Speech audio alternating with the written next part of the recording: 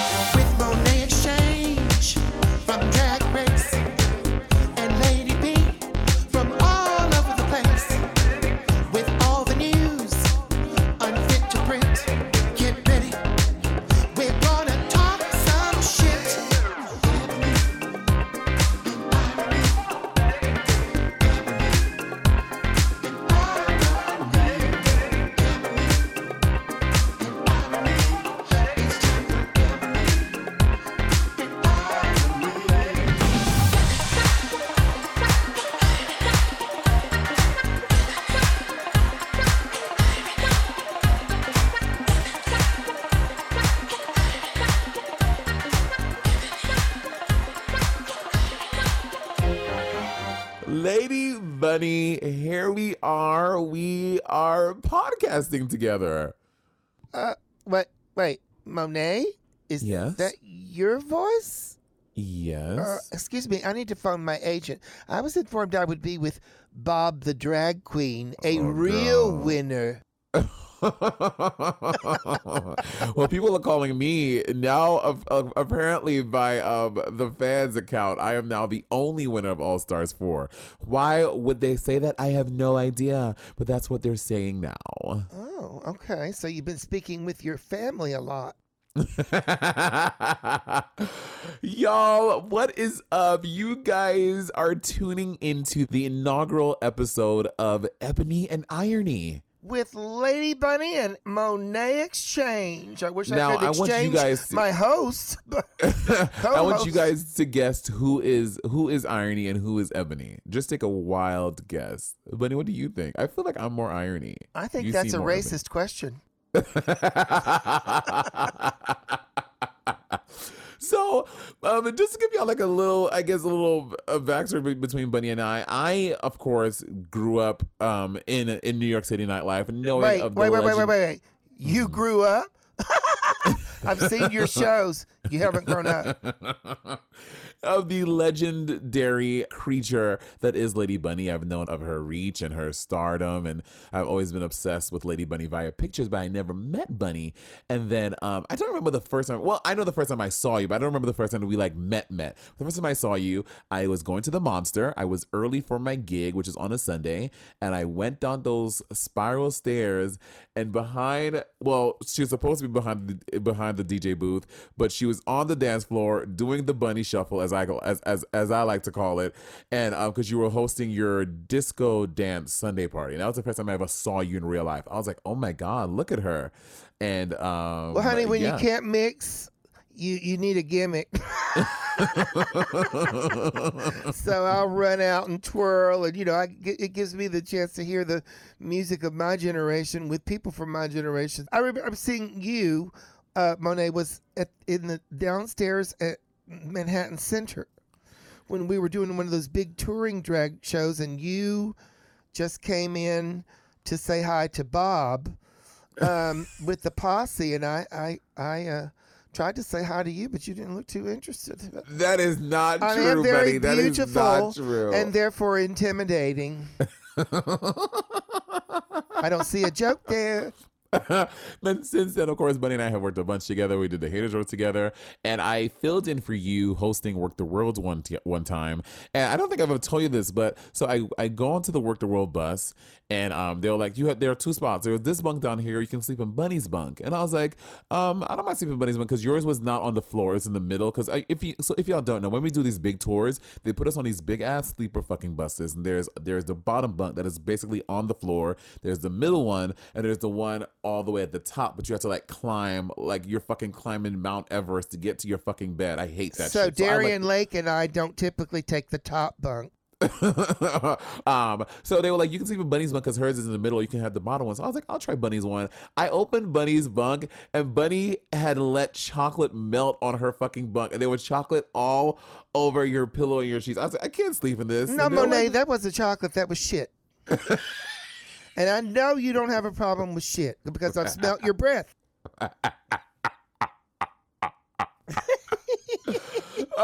So I feel it for Bunny and Work the World, and I just love Bunny. You're like one of the literally one of the funniest people I know. You crack me up in every way, shape, or form. And this going on this podcasting journey with you, I'm very excited about it. Yes, and I'm representing the old drag community. You're representing, the young drag community, and I really love the way that you've made a thing for yourself. And my initial reaction was Monet Exchange. More like Visa declined. When we did that roast together on the roast, All Stars yes. 4 or whatever. So Yeah. And on this podcast, we're basically going to talk about our goal is to interview someone that we both find interesting every week, and also talk about current stuff going on. Like this week, we're discussing Armie Hammer and the gays over COVID because we both find those things. Well, I find Armie Hammer very fascinating, and Bunny. I only know Arm & Hammer baking soda toothpaste, but. Well, we'll talk about that because there's an association there, and then we're also gonna have calling guests. This is what I'm really excited about. This is that we will be able to have you guys call in and give us comments and talk to us about the things the stories we talk about on here. Except no predators. Yeah, no predators. Call please. So without further ado, let's go into our first segment of With the Stories of the Day. Gays over COVID. Now, these gays over COVID, I have to tell you, they are ruthless and they go in on anybody who has an inkling of doing anything not within what they deem safe during COVID-19. Well, let's give a little background. Mm-hmm. A lot of this was started. I saw a lot of it during the summer when gays were being penalized for going to Fire Island, and one promoter held a party in his home and everyone was shaming them. And look, I tell you what, I'm not going to parties. I'm not traveling to Fire Island because of safety reasons, and I'm not running around without my mask on either. So yes, of course, I believe the science, but and don't want to spread it or get it. But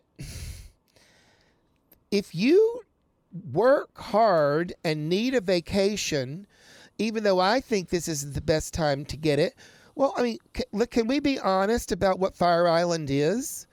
Fire Island, there are some straight people, there are some older gay and lesbian couples who go out there and just have a home and dinner parties.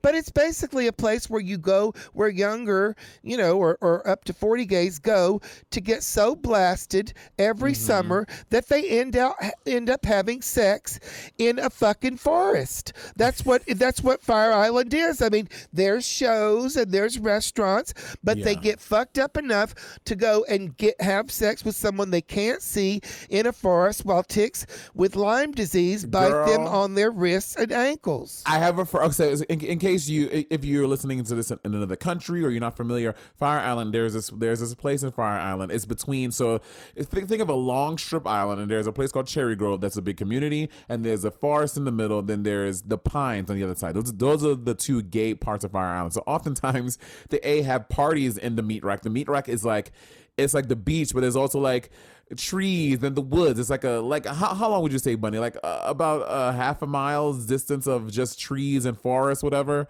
Yes, and then people and a oftentimes beach. go there, and it's a big thing. People go and they hook up in the meat rack. They like their intention is to go to the meat rack to suck dick or to get fucked or whatever it is that you do. For your And you sexual don't need proclivities. Grindr because there's literally a dick Yeah, or a people just wait butt there. peeking out of every bush or Yeah. behind every tree. Yeah. So, and then, Bunny, I had a friend who had sex in the fucking meat rack. He lived his life. He came back home, and then, bitch, he took a shower. I guess he didn't take it the next day, but 2 days later, he found a tick under his fucking balls. Oh, no. Imagine. Oh no, honey, those ticks with Lyme disease are no joke. Listen, I think I saw someone who put this on the internet this way: "Sluts gonna slut," and you know, I mean, so we didn't even get into the Puerto Gays over Vallarta COVID, thing. yeah. Yeah. But there was a Jeffrey Sanker, big promoter of the White Party, who threw a party in Puerto Vallarta for New Year's Eve. And they, you know, a lot of people went. They did go on a boat, which sank, which was a little bit amusing, especially when they put the soundtrack from the Titanic over the girl, video. I live. I mean, You're here, there's not. It was so good. is that from the Titanic? Yes. Was it a screaming, dying woman? I didn't Yes, she was recognize- actually screaming, and she was dying, bitch. Oh, I wish you were. But so anyway, now several drag stars went down to Puerto Vallarta. Raja and Brooklyn had been down there, I believe. Oh, really? They've been back and forth. Vanjie. Raja performs there every year, so I mean, I guess she Yeah, she has a loves show it. there, yeah. Vanjie, I think, Silky, I'm told, and Shangela, who I before we say anything about this, she is a good friend of mine, and love she was Shanji. pictured with, shirts off with guys on the beach that were closer than 6 feet, although in outdoor settings, the mask is not as important. So she did go down there. And I mean, people were saying, oh, she's selling her sanitizer, and all this. Well, I don't know what she was doing. I saw one photo, but the thing is, this is kind of a personal choice issue. And I said from the beginning of the pandemic that the people who could afford to sit home, whether it's for safety reasons or not, or they can work at home or whatever, they are going to shame the people who go out to work Yeah, I agree with and that. who have to go out to work. Yeah. And so, Detox was shamed for going to Atlanta. She didn't book the party. She didn't tell the guys not to put masks on. How do you, and Atlanta was open. So how do you sip a drink with a mask on? I mean, they even piled on to Detox and insisted that she was a Trumper because we Did they really? Yes, because they politicized the mask wearing. So look, there are going to be events when you have to get on a plane and you have to go and see a dying relative, go and bury or take care of the estate of a dying, do a gig that you cannot afford to pass up. Especially as we reintegrate into this, we've got to, I mean, you flew to London. That was your personal choice to do a gig. I'm still too scared to do that. You have sex. I don't, since March, and I'm kind of dying. Okay, not that you don't, you can't. True. But, well, actually, No one wants to fucking do that. no, honey. I had a guy come over here and he followed me over to the bed. I said, no, baby, stand over there with your mask and we're going to just kind of, masturbate. And it was okay. I mean, he tried to make it verbal and kind of hot, but I think I killed the moment when I had to turn my hearing aid up. I give him feedback and everything. So Feedback. anyway, did you say feedback? I'm hungry. You're paying me in food for this podcast, right? Yes. Okay. The Uber Eats is on the way, babe. So at any rate, there people. I mean, look, somebody that's smoking a cigarette is touching their face and not wearing a mask in public.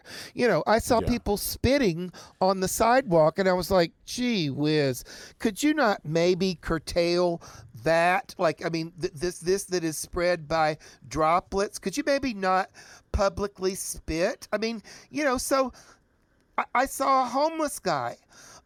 Who was eating with his fingers, and I said, "Oh, kinky." No, and I thought, well, what am I going to run over here to do? That may be his only food. He can't afford a mask. What, you know? So it's very easy to pile on people, especially those who we think are drag stars. Who are drag stars. You know, from Drag Race or whatever, who are sometimes presenting themselves as role models and are on TV.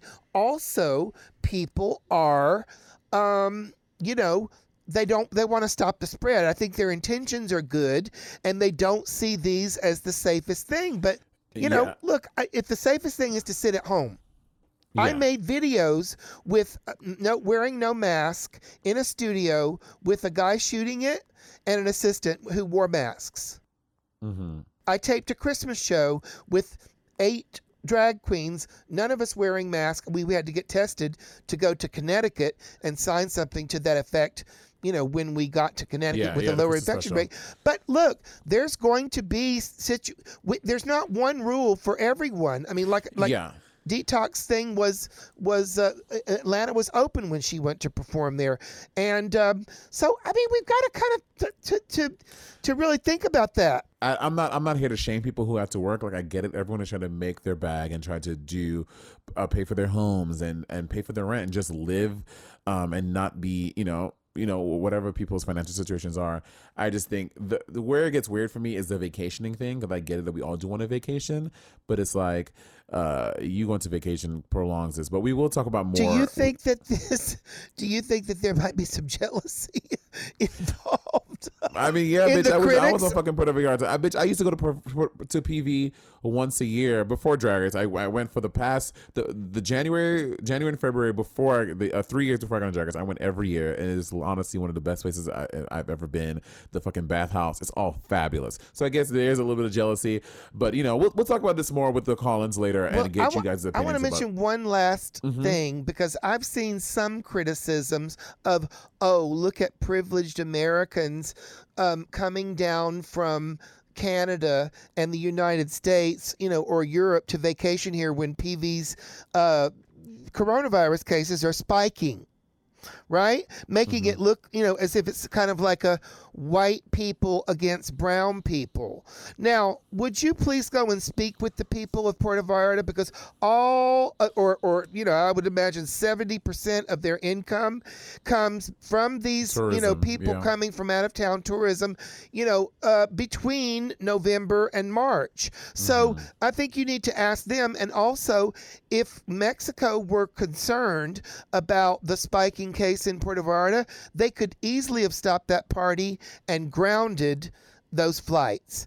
Now, if it were not safe for Americans to fly around, and I in no way am I advocating. I mean, I'm kind of playing devil's advocate here, because I will not fly anywhere, you know. But I observe the precautions, you know. But I don't know whether it's right to. I mean, you know, how do we know some of these, you know, events weren't like at an outdoor patio serving, you know, cocktails and dinner, you know, with the show? I mean, is that bad?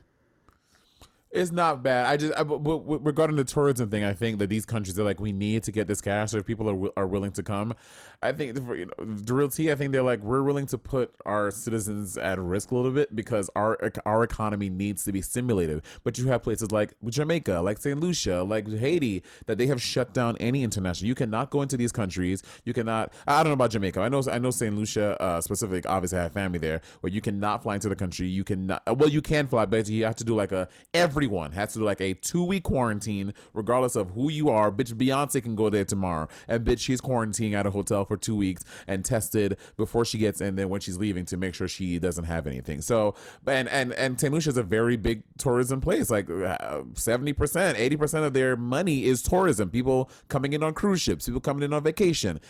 So I think that it depends on the country. That's like, we're not willing to sacrifice our citizens to stimulate the economy. Like we're suffering, but we're gonna suffer a little while longer because I don't want people to die because of COVID infection. So I think it's a country by country thing, you know? Yes, but we could, and Mexico could, shut down their flights. They have not. So as long as those flights are open, people that want to get away and aren't as concerned as others can take them.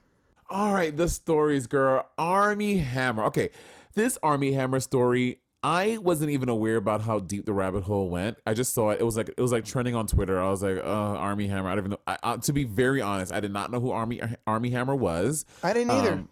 Yeah, I didn't know who he was, and I looked him up, and I realized, oh, he's the guy from Call Me by Your Name, which Call Me by Your Name is a very celebrated movie. But it's so I had never watched it. I watched it in full, even though I had a whole show, Call Me by Monet. I've seen pieces of it, but I've never watched the whole film in its entirety. And it's a really interesting film. I guess it's pedophilia. No wonder you liked it. But he plays the older dude in Call Me by Your Name, and he's the one that the young kid is engaged in this like weird relationship with. And so Armie Hammer is he like Bunny said earlier about she knows Arm & Hammer toothpaste. Well, Armie Hammer, his great grandfather or something like that, is literally Armand Hammer, the person who created Arm & Hammer baking soda, the toothpaste, all that stuff. So he comes from money. His fucking family. Oil money. Oil money. So they are fucking loaded.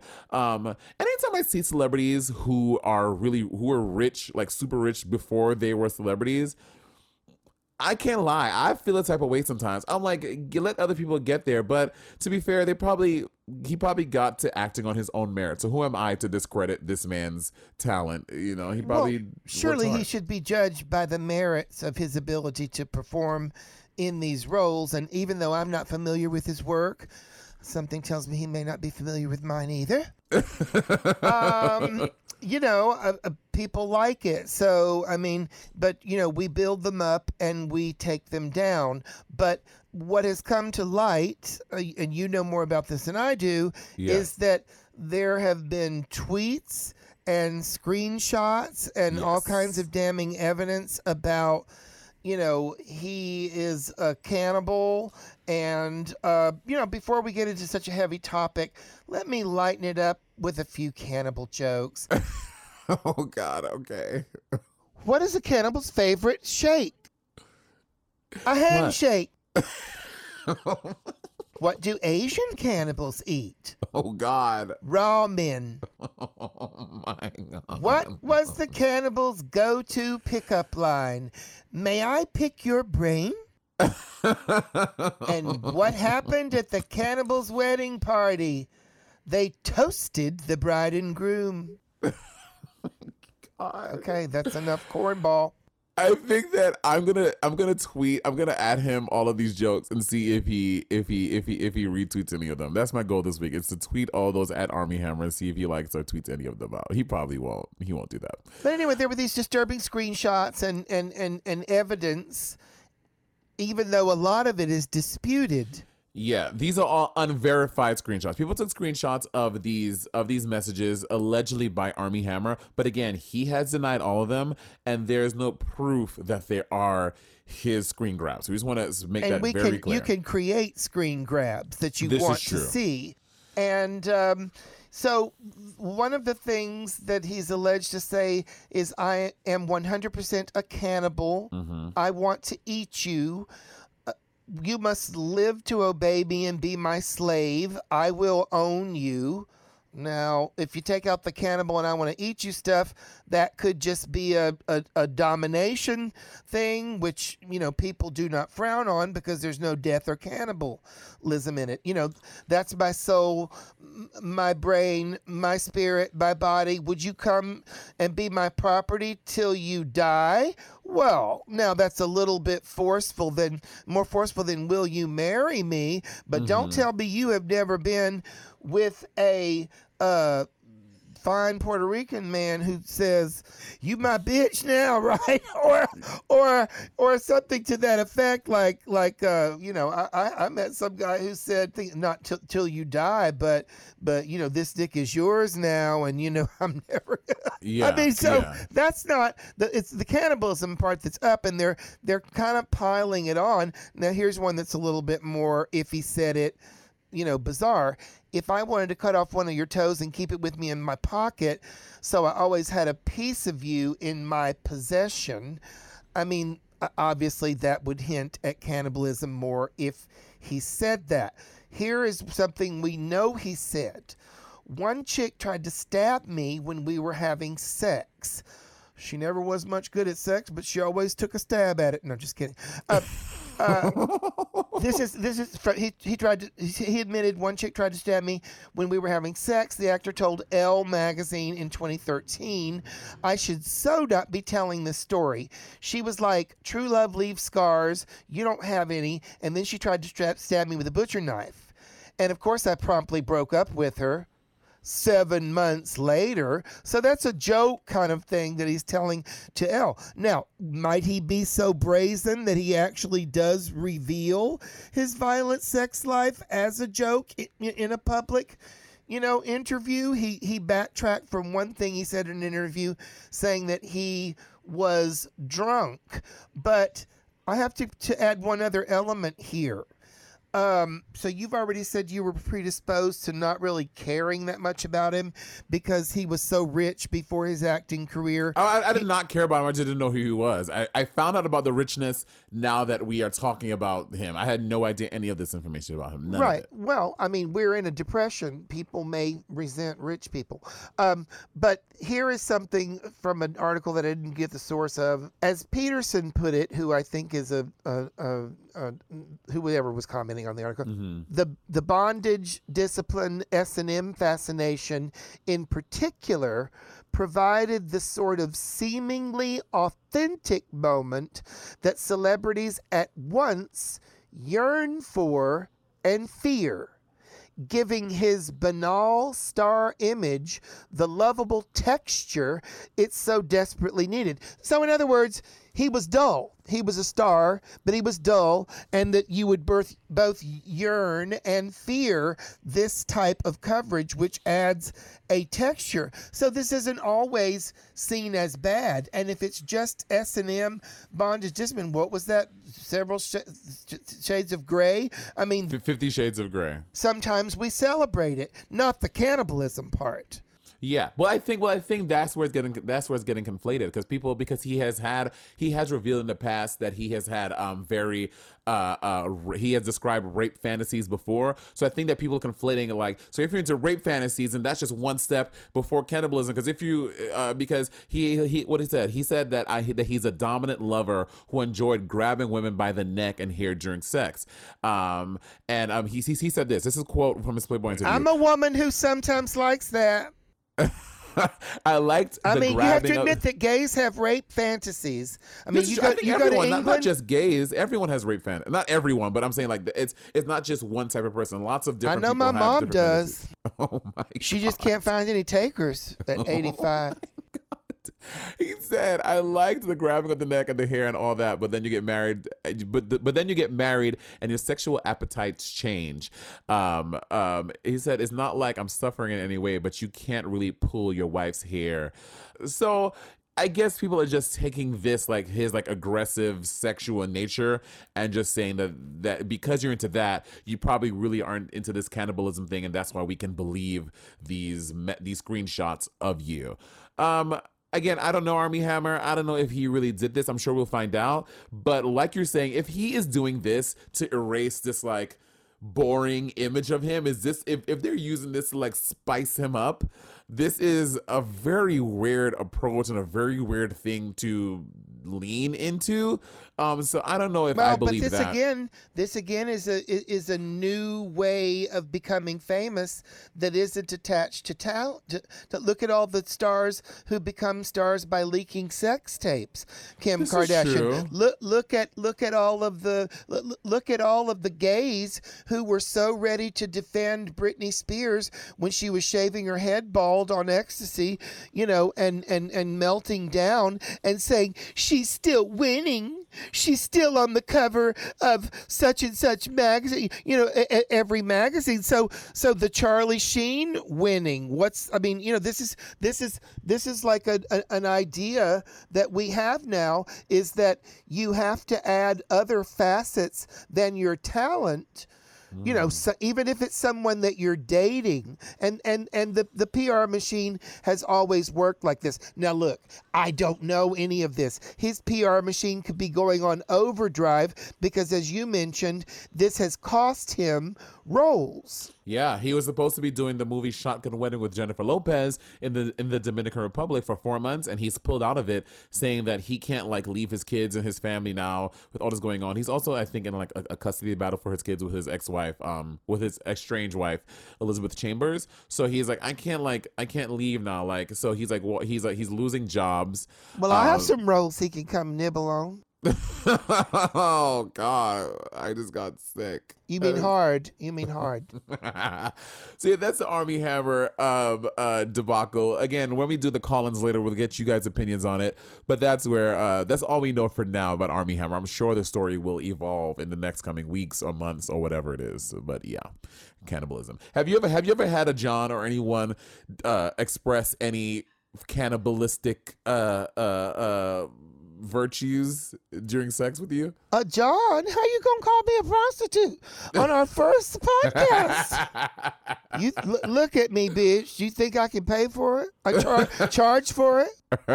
Oh, girl, I have definitely rented a stripper before, and I'm not ashamed about it. It was the best I'm just money teasing. I ever spent. No, I've never had anything like that. But I don't eat pork. And the reason why is that would be cannibalism. That is also why I don't eat fish. Because I am both. Hey, whale is a fish. A whale is a fish. Fish pork. I love it, buddy. That's going to be a new Lady Bunny fish pork. I love it. I love it, love it, love it. We're going to take a short little break. Then we're going to get some call-ins and get you guys' opinions on Armie Hammer, gays over COVID, and whatever you want to talk about. Hey, it's Kaylee Cuoco for Priceline. Ready to go to your happy place for a happy price? Well, why didn't you say so? Just download the Priceline app right now and save up to 60% on hotels. So whether it's Cousin Kevin's Kazoo Concert in Kansas City, go Kevin, or Becky's Bachelorette Bash in Bermuda, you never have to miss a trip ever again. So download the Priceline app today. Your savings are waiting. Go to your happy place for a happy price. Go to your happy price, Priceline. This episode is brought to you by Shopify. Whether you're selling a little or a lot, Shopify helps you do your thing, however you cha-ching. From the launch your online shop stage, all the way to the we just hit 1 million orders stage. No matter what stage you're in, Shopify's there to help you grow. Sign up for a $1 per month trial period at shopify.com/special offer, all lowercase. That's shopify.com/special offer. Bunny and I want to get your opinions about Gays Over COVID. If you don't know, Gays Over COVID is this Instagram account that has taken to the streets to call out people who are doing, who are violating COVID protocols and COVID rules and going on vacation and like all these, like this big white party that happened in Puerto Vallarta. Gays Over COVID, like, posted all the pictures of people, tagging people. We want to get your opinions about that. And also about Armie Hammer. This Armie Hammer situation is so confusing. There's so many layers, so many things to unpack between cannibalism, misogyny, all of it. So if you have any questions about those things or any thoughts, opinions, let us know. I'm going to play. We have a fan question or fan comment. Here we go. I don't think the gays over COVID's biggest concern is PV. I think it's more HPV.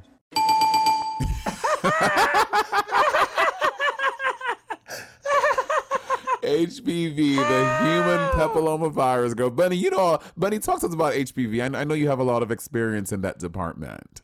Yeah, I mean, several times when we were on tour, you showed me yours.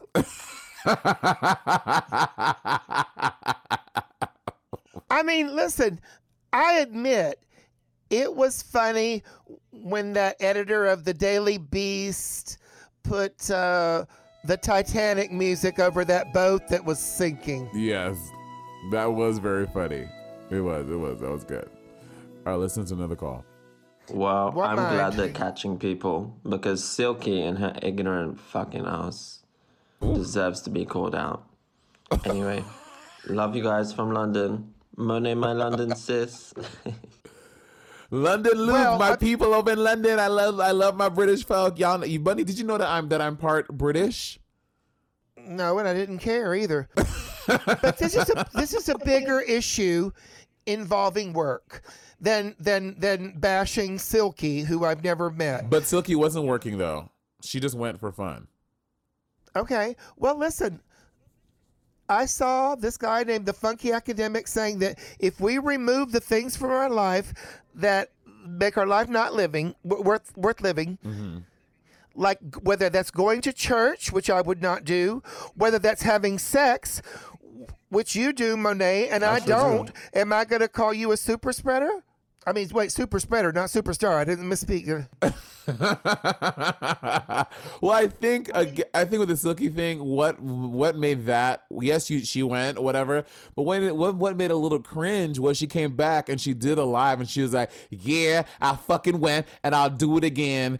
Like it was very that, as opposed to just coming back and being like, or not saying anything, like fanning the flames and coming back and being like, "Yeah, I went. What y'all gonna do? And I'll do it again." Like to me, that is what you just described is exactly what they want from reality TV.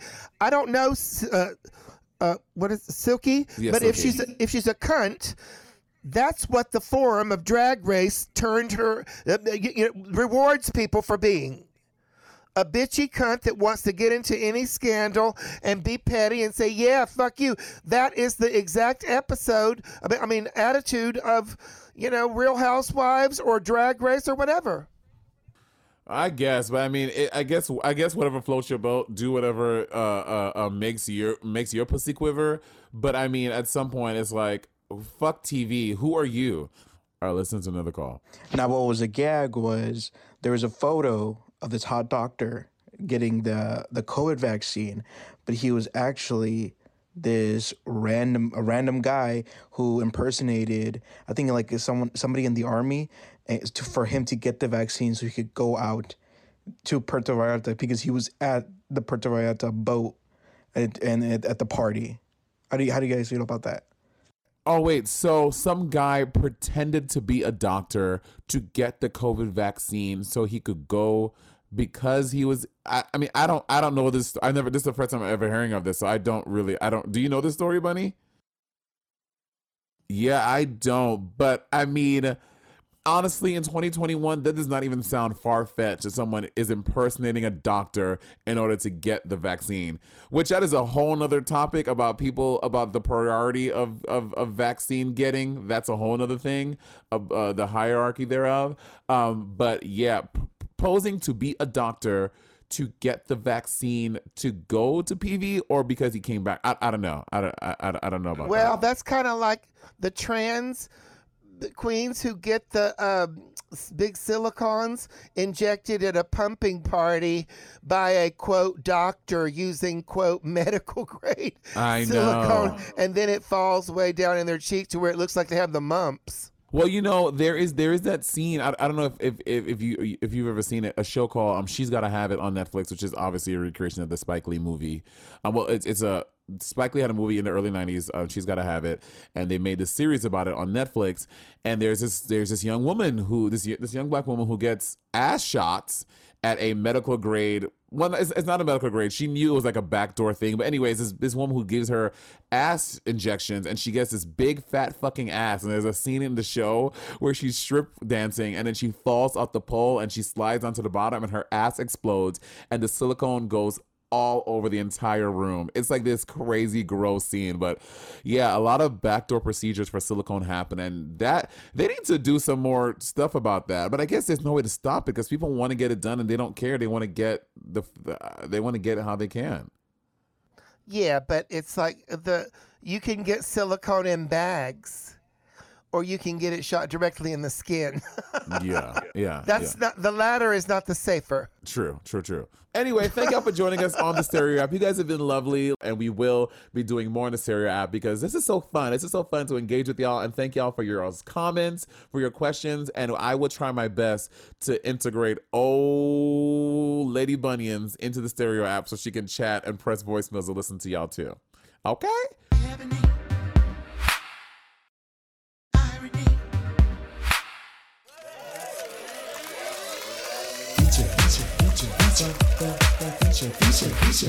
Oh my goodness, Lady Bunny, we have our first guest, the first official guest of Ebony and Irony.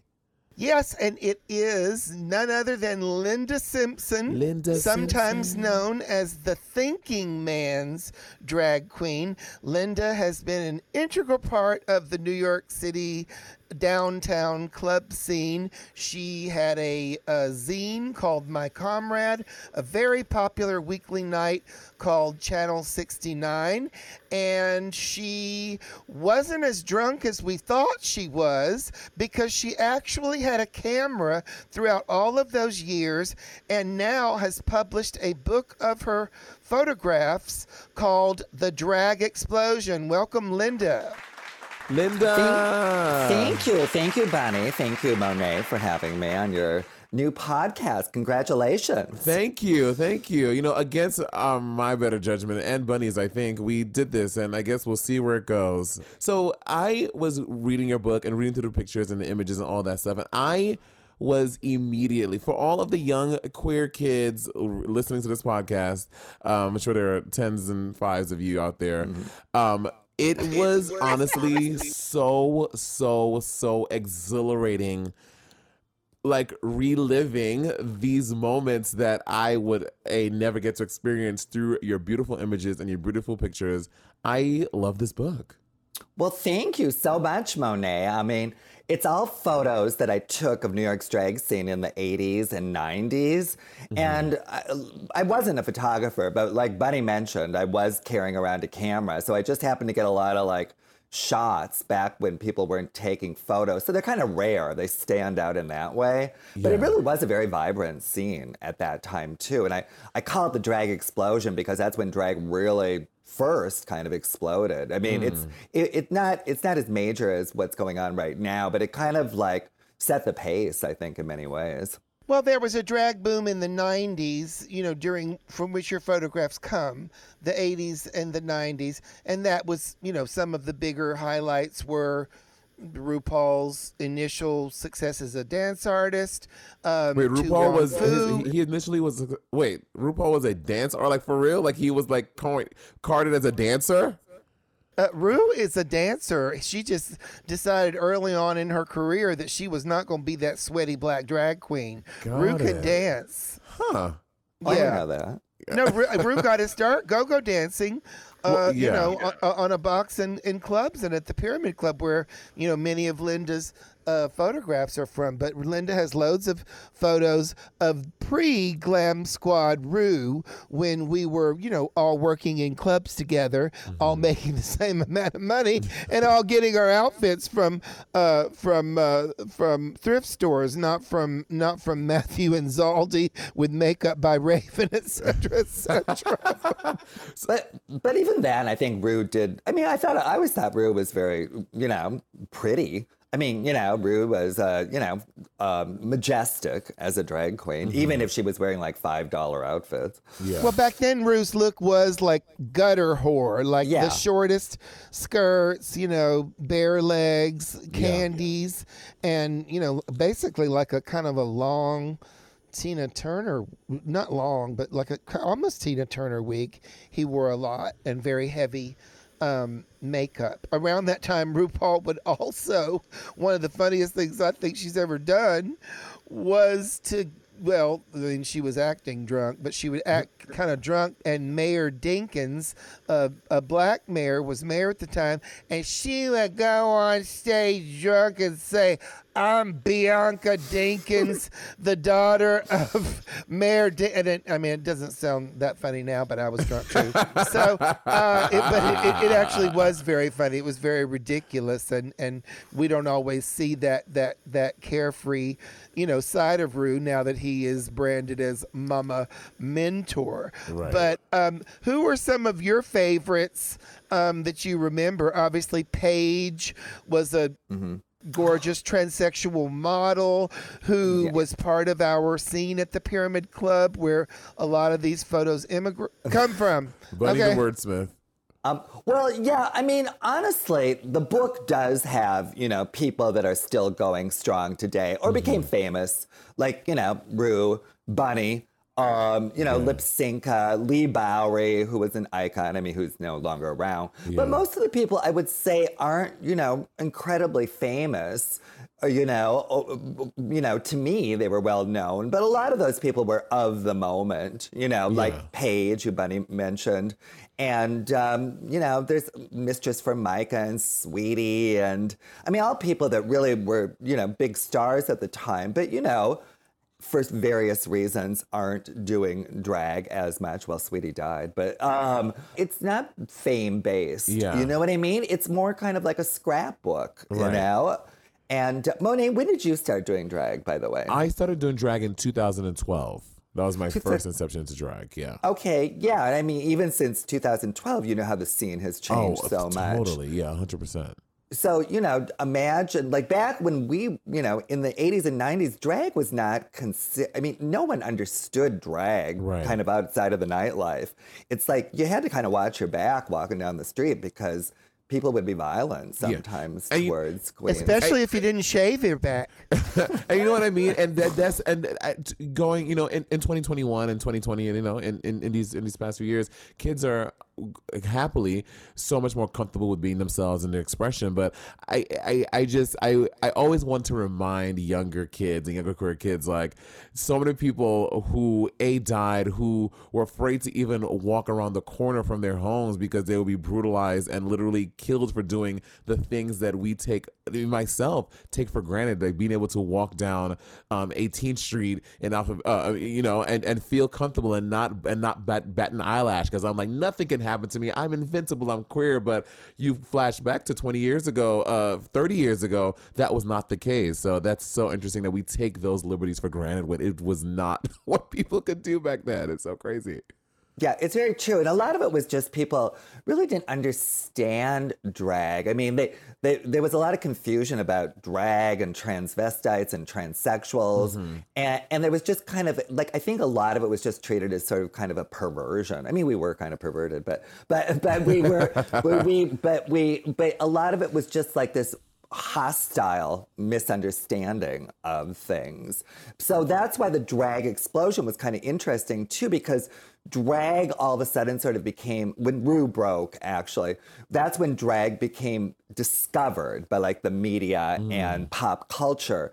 And so that was the era of like the daytime TV talk shows. And they were always looking Jerry for like Springer, exactly. which would have, they were so desperate to get drag on there that one time Misunderstood participated in a show called City Queens versus Country Queens. And they literally played basketball against each other. No. Naturally, the City Queens won. If you guys don't know, Alex Misunderstood is a New York City queen. She was also in Tu Wong Fu along with Bunny, and did a bunch of movies back in the 90s. Alex Misunderstood. I think Bunny, that show that you're referring to, was actually the Richard Bay show, but there were tons of daytime talk shows, and so no. You don't correct me on my first fucking episode of my first podcast. podcast, bitch. All right. No. You Anyways, need to, honey. You I bow apologize. I apologize. Anyways, there were tons of like daytime talk shows, and they were all looking for kind of like, shocking subjects. So the drag queens would be paraded out, and often it was exploitative, but we did get paid for it, and it was kind of educational too. But that was just sort of one of the methods that one of the ways that drag queens were sort of like presented as kind of like more like entertainers or performers rather than just like these, weirdos hanging out late at night. So sometimes we got on TV from those silly shows as well. But yeah, sometimes they wanted to like say drag is being held up as something new and good from, To Wong Fu. This boom ended with a thud, after several years. But, action stars like Wesley Snipes, John Leguizamo, and Patrick Swayze, who I just saw yesterday for lunch. He is a delightful guy. Oh my God. But I mean, it just drag became a thing to do, and then every commercial had a drag queen in it. In the 90s? And straight people picked up on drag as like a fad, and then suddenly that fad was over, and they kind of tried to prolong it by saying, okay, now we're going to talk about drag kings, but then it just kind of died. So is that why your book is from the 80s to the 90s? Well, because like you're saying, I think that there was sort of it ended. The drag certainly continued, but like this whole big drag phenomenon that was going on with drag queens being used, like Bunny was saying, commercials and music videos, and there were tons of magazine articles and these talk shows, etc. And the nightlife, New York's nightlife, was absolutely booming back then, and drag queens were like at the top of the heap. We were the VIPs, so there was tons of work, and it was great. But after a while, pop culture the powers that be decided that drag was just a trend. Mm-hmm. And, there was no internet back then. And that trend ended. Yeah, and there was no internet back then, so you couldn't keep your own sort of like personalities going. You were dependent upon the major powers. And at the same time, New York's nightlife started dying because of Giuliani coming in and doing this Law and Order, defeat of nightlife. So it was kind of factors that, just deflated this drag explosion. Even RuPaul, who had become a really big star, even her career went on hiatus then. Right, yeah. I want to go back to the book real quick. So two of my favorite images. One, Aphrodite on page 68. She is fucking stunning. I don't know where Aphrodite is in the world right now. I don't know. She's in Minnesota, and she's acting. I saw a play of hers outside Minneapolis a year or two ago. This beautiful black queen. Like, I am literally obsessed. And also, you title it Eric at My Apartment, Accidental Double Exposure. I said, well, I want to double expose that fucking whatever that is. That is a beautiful, gorgeous man. And if he lives in New York, Eric at Linda's apartment, hit me up, baby. Send me a DM. Well, now, Monet, I have a question for you. Now, both of those people that you mentioned, are African-American or Black. Yeah. And can you tell just by looking through the book that the scene was fairly integrated, I mean, it really was. I feel like back in those days, it was a lot more... I don't know. There was a lot more racial inclusion in some ways without us having to be hit over the head to do it. Yeah, I do think, looking through the pictures in the book, I definitely see an array of colors. They are black folk, brown folk. I do see all of that.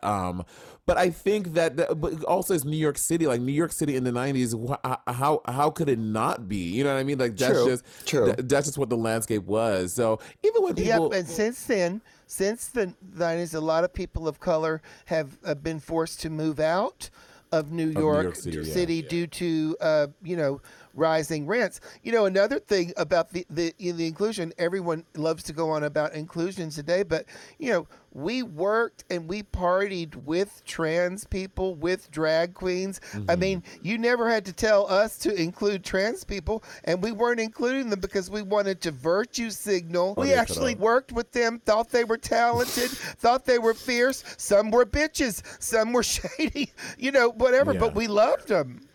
I mean, they were some of the most special ones. I also in my mind, so like there's this iconic footage on YouTube of someone going to the first episode to a showing of Dreamgirls in Harlem at the Apollo Theater, and it's that really old footage from like the 80s of this guy recording. So in the 80s, if you snuck a fucking camera into the theater, it was probably the size of a goddamn of a fucking Subaru. So in my mind, now I may sound a little ignorant, but how big was this camera that you were taking around taking pictures of everyone, and how come everyone was just so into it?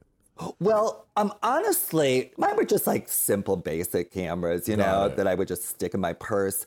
But honestly, though, taking photos at a lot of these places was sort of a little forbidden. Like a lot of the gay bars didn't want photo taking at that point because a lot of people were in the closet. If you took out a camera at a gay bar, you would get dirty looks. So I honestly, most of my photos are just from clubs. I only took people when they wanted to have their photo taken. I wasn't like, too paparazzi, maybe one or two, but that's why the photos are a little rare too, just because people, it wasn't like a photo taking culture like it is now. Yeah. No, you would have like a few, like Patrick McMullen or, Carolyn from Paper. You knew these were paparazzi and that the photos, you strike a pose for them because you knew those photos may end up in a magazine. And, I got to say, Linda's got some rare photos, some people who have passed away from AIDS. And listen, to tell you how rare they are,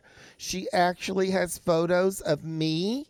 Yes. When I'm slim. You were slim and you had on nails. I'm like, so Bunny has literally just given up. You are not slim anymore. And you are hard. Bunny is hard pressed to even paint her fucking nails now.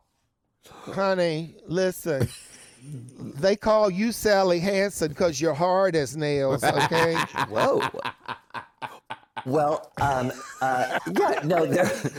Bunny is captured in, we all looked a lot, younger back then, that's for sure. So, there's a freshness, about the people that are in the photos also. I think World of Wonder website posted a photo of Rue from my book. They did. And wait, do you mean that they would uplift Rue as the photo and ignore all of the other queens who they don't have a TV show? No, World of Wonder would not do that. No. But no, the thing Linda. is, a lot of the comments, I thought Rue looked great, but a lot of the comments couldn't get past that Rue wasn't in perfect makeup, like, today. That's because today's drag fans are hateful, judgmental, bitchy little assholes that are only concerned with appearance. Monet, is that your experience with the fandom?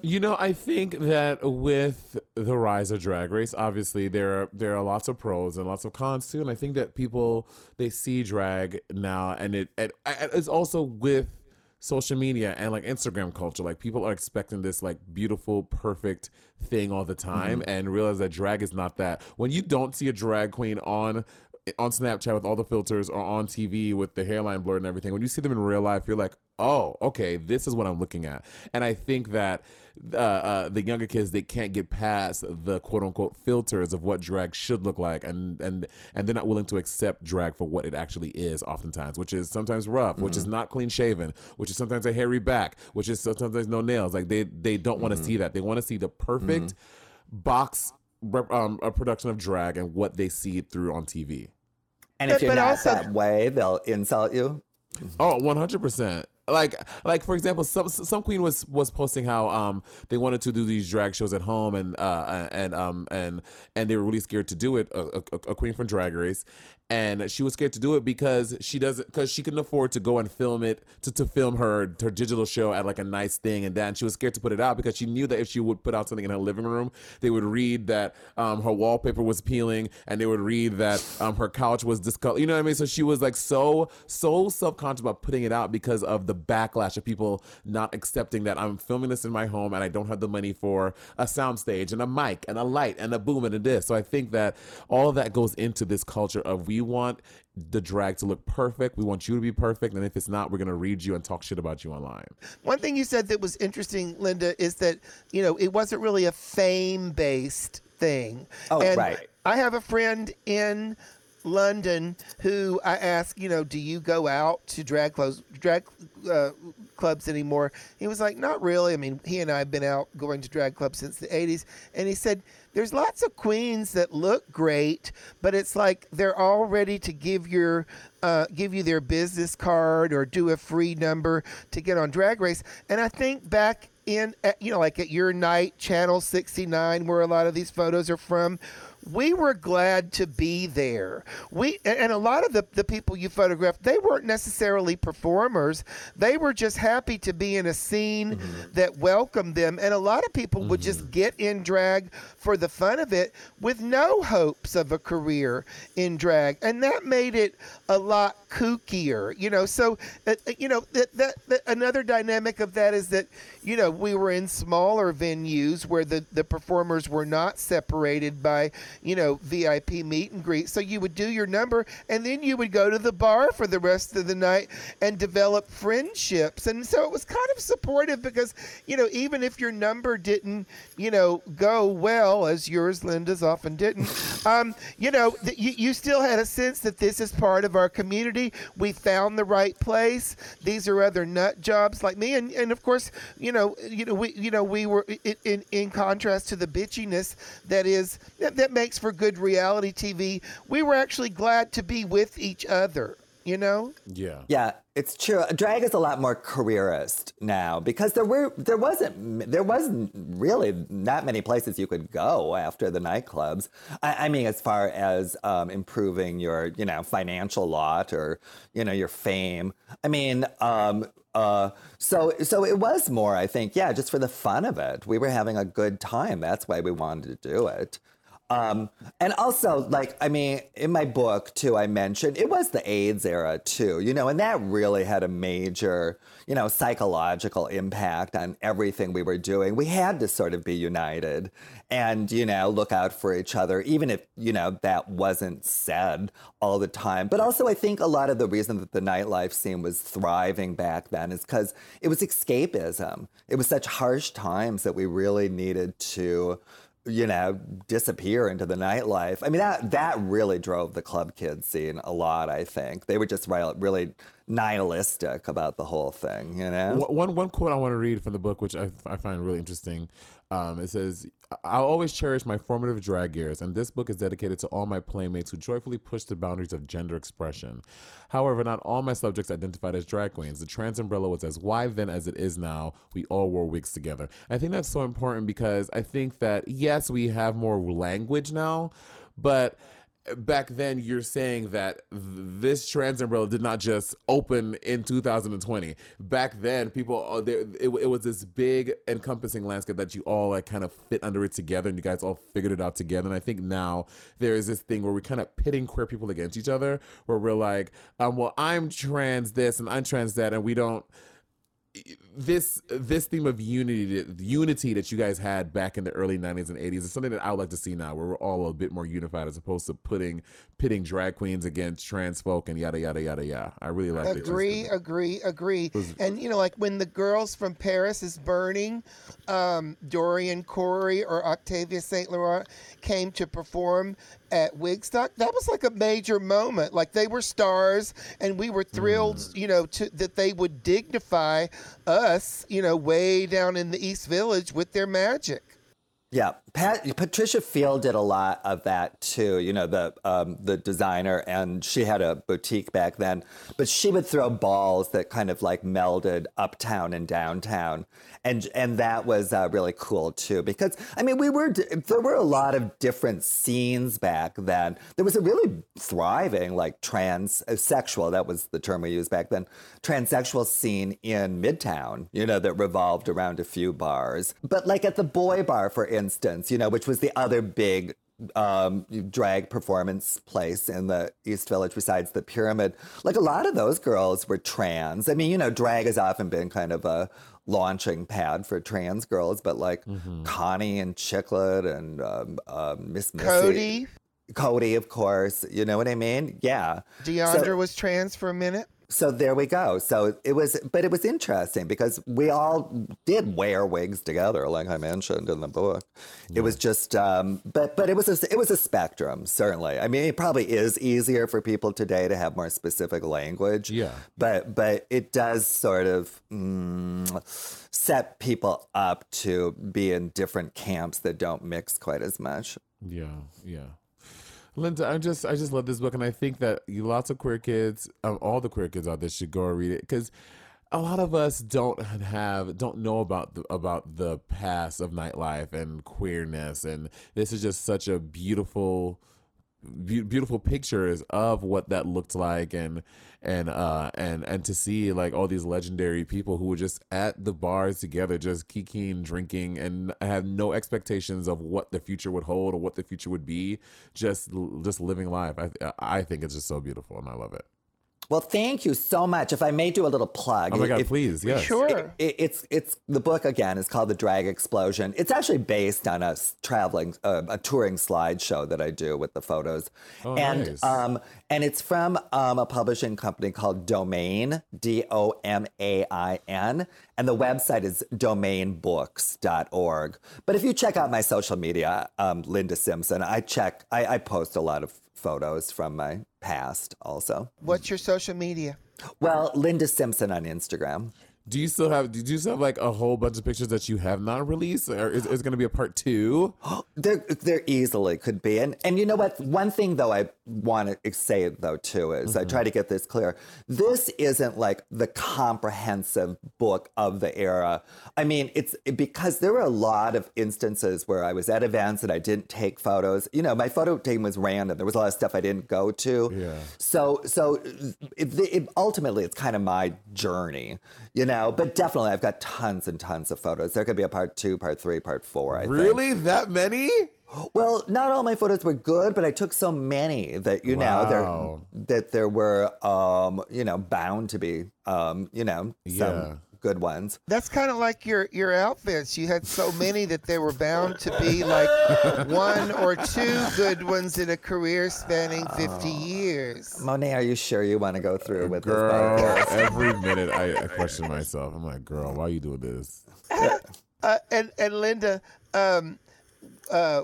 tell us about your bingo night every Saturday. Oh, yeah. Well, bingo's been my shtick for many years. Mm-hmm. So I host a weekly bingo. It's called Linda Loves Bingo.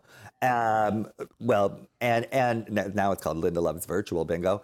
And I do private parties too. So it's actually been, I have to say, it's been fairly successful. So, Bunny, you were a guest on my bingo, and so was Amanda Lepore and Peppermint and Animatronic from Sister Sisters. So, but usually the games are just are without special guests. But it's fun, and it gets a huge cross section. You know, people from all over the joint. And so it's, in many ways, it's been good because it's expanded my reach. Yeah.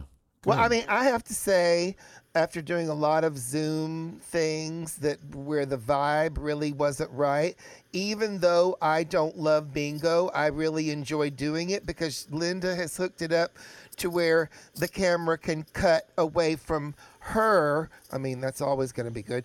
Cut away from her to show like a Vanna White on The Price is Right, you know, indicating what the prizes are. She has very silly prizes. And then when there is a tie with 2 people calling bingo at the same time, Linda shows a live feed of them through this Zoom call. And so they tend to add, then just dance in front of the camera, to determine the tie. And they also dress up on a Saturday night. It's actually become kind of like a fun thing to do on a Saturday night that feels more... I thought it felt more fun than other Zoom things that I've done because of the little cutaways and extra things and getting to see some of the people in their outfits that you usually don't. You just see the speakers. So Linda's giving production value. That's what we like. We like production. Thank you. It's like an interactive game show. Okay. So that's why a lot of the audience enjoys coming too, because they often appear on screen too and are just as important in many ways as me and my spokesmodel. I like that. I like that. It's more important. It's definitely better than someone just in like a flowy dress, dancing to a 60s song and reading girls. I definitely like what you're doing, Linda, as opposed to other queens that do that other thing. Lady Monet Exchange. Anyway, Linda, thank you so much for joining us. This was great. Everyone out there, please. So this is on Amazon, on all the places, right? Yeah, the book will be released in late January. It's coming from the publishers, the printers, that is. But it is available for pre-order. Yeah, The Drag Explosion. And that's Explosion. at domainbooks.org. Domainbooks.org. Yes. The Drag Explosion. It's called The Drag Explosion. Where can they see Linda Loves Virtual Bingo? Saturdays? Again, my social media will give you all the info. And there is an Instagram page. Well, you know what? There's even a website. It's called lindalovesbingo.com. Woo! Thank you, Linda. Thank you, Monet. Thank you, Bunny.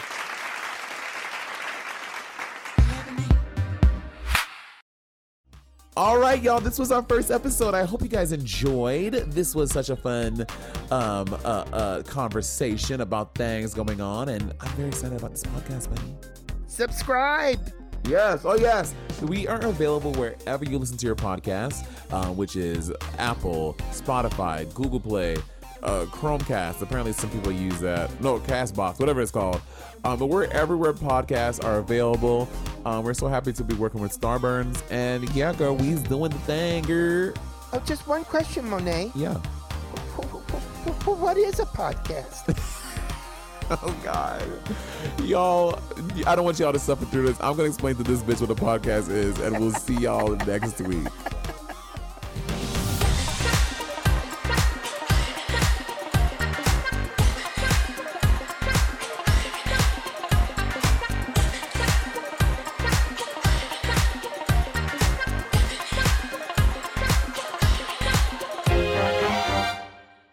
Starburns Audio, a podcast network.